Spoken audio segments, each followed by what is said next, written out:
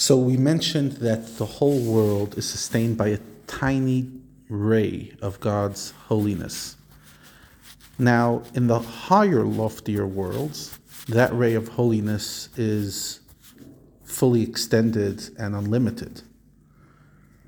However, when it comes into this world, to keep the beings of this world alive, it is divided primarily into 613 rays, like rays of the sun, corresponding to the 613 mitzvahs of the Torah.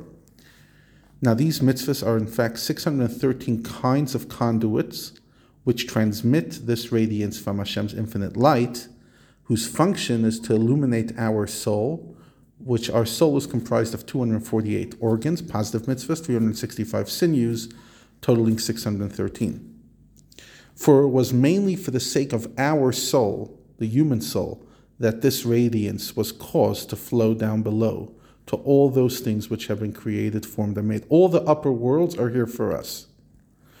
The worlds of Bria, Yitzira, Asiya, everything is here for us, since the ultimate purpose of all these beings is man. Thus, Hashem's being is indeed utterly uncompounded, so that there cannot possibly be any division into parts. But nevertheless, with regards to the radiance that descends below, the concept of parts does apply. And these are the 613 parts into which the radiance is diffused. Now, the Alter Rebbe now goes on to say that each of these general parts subdivides into an infinite number of smaller parts.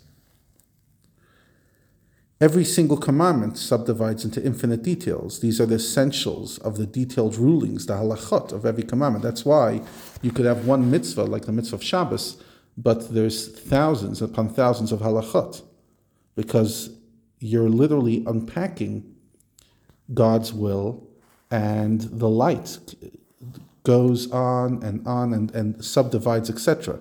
As it is written, 60 are the queens, which our sages comment allude to the 60 tractates of the Talmud. However, the verse continues, maidens without number. So there are 60 queens, but infinite maidens. And the sages explain on this verse from Song of Songs that this alludes to the infinite amount of halachot on each mitzvah. So just like the mitzvahs are subdivided, now the Alter Rebbe goes on and says, so too the human soul is subdivided. All the souls in the world are comprised in the first man, Adam. And his soul basically was divisible into 613 elements. More specifically, his soul was divisible into innumerable sparks, which are the souls of every Jew from the days of the patriarchs until Mashiach comes, when the promise of Scripture will be fulfilled, that we will be beyond measure. So what do we understand? That Adam's soul, which comprised the innumerable sparks of individual souls, was capable of receiving the infinitely numerous details of the supreme will. But each and every one of us, not necessarily, and therefore, even though we have an obligation, each one of us, to do all the mitzvahs, nevertheless, we all have a gravitas, and we all get pulled to certain mitzvahs which really connect to our soul.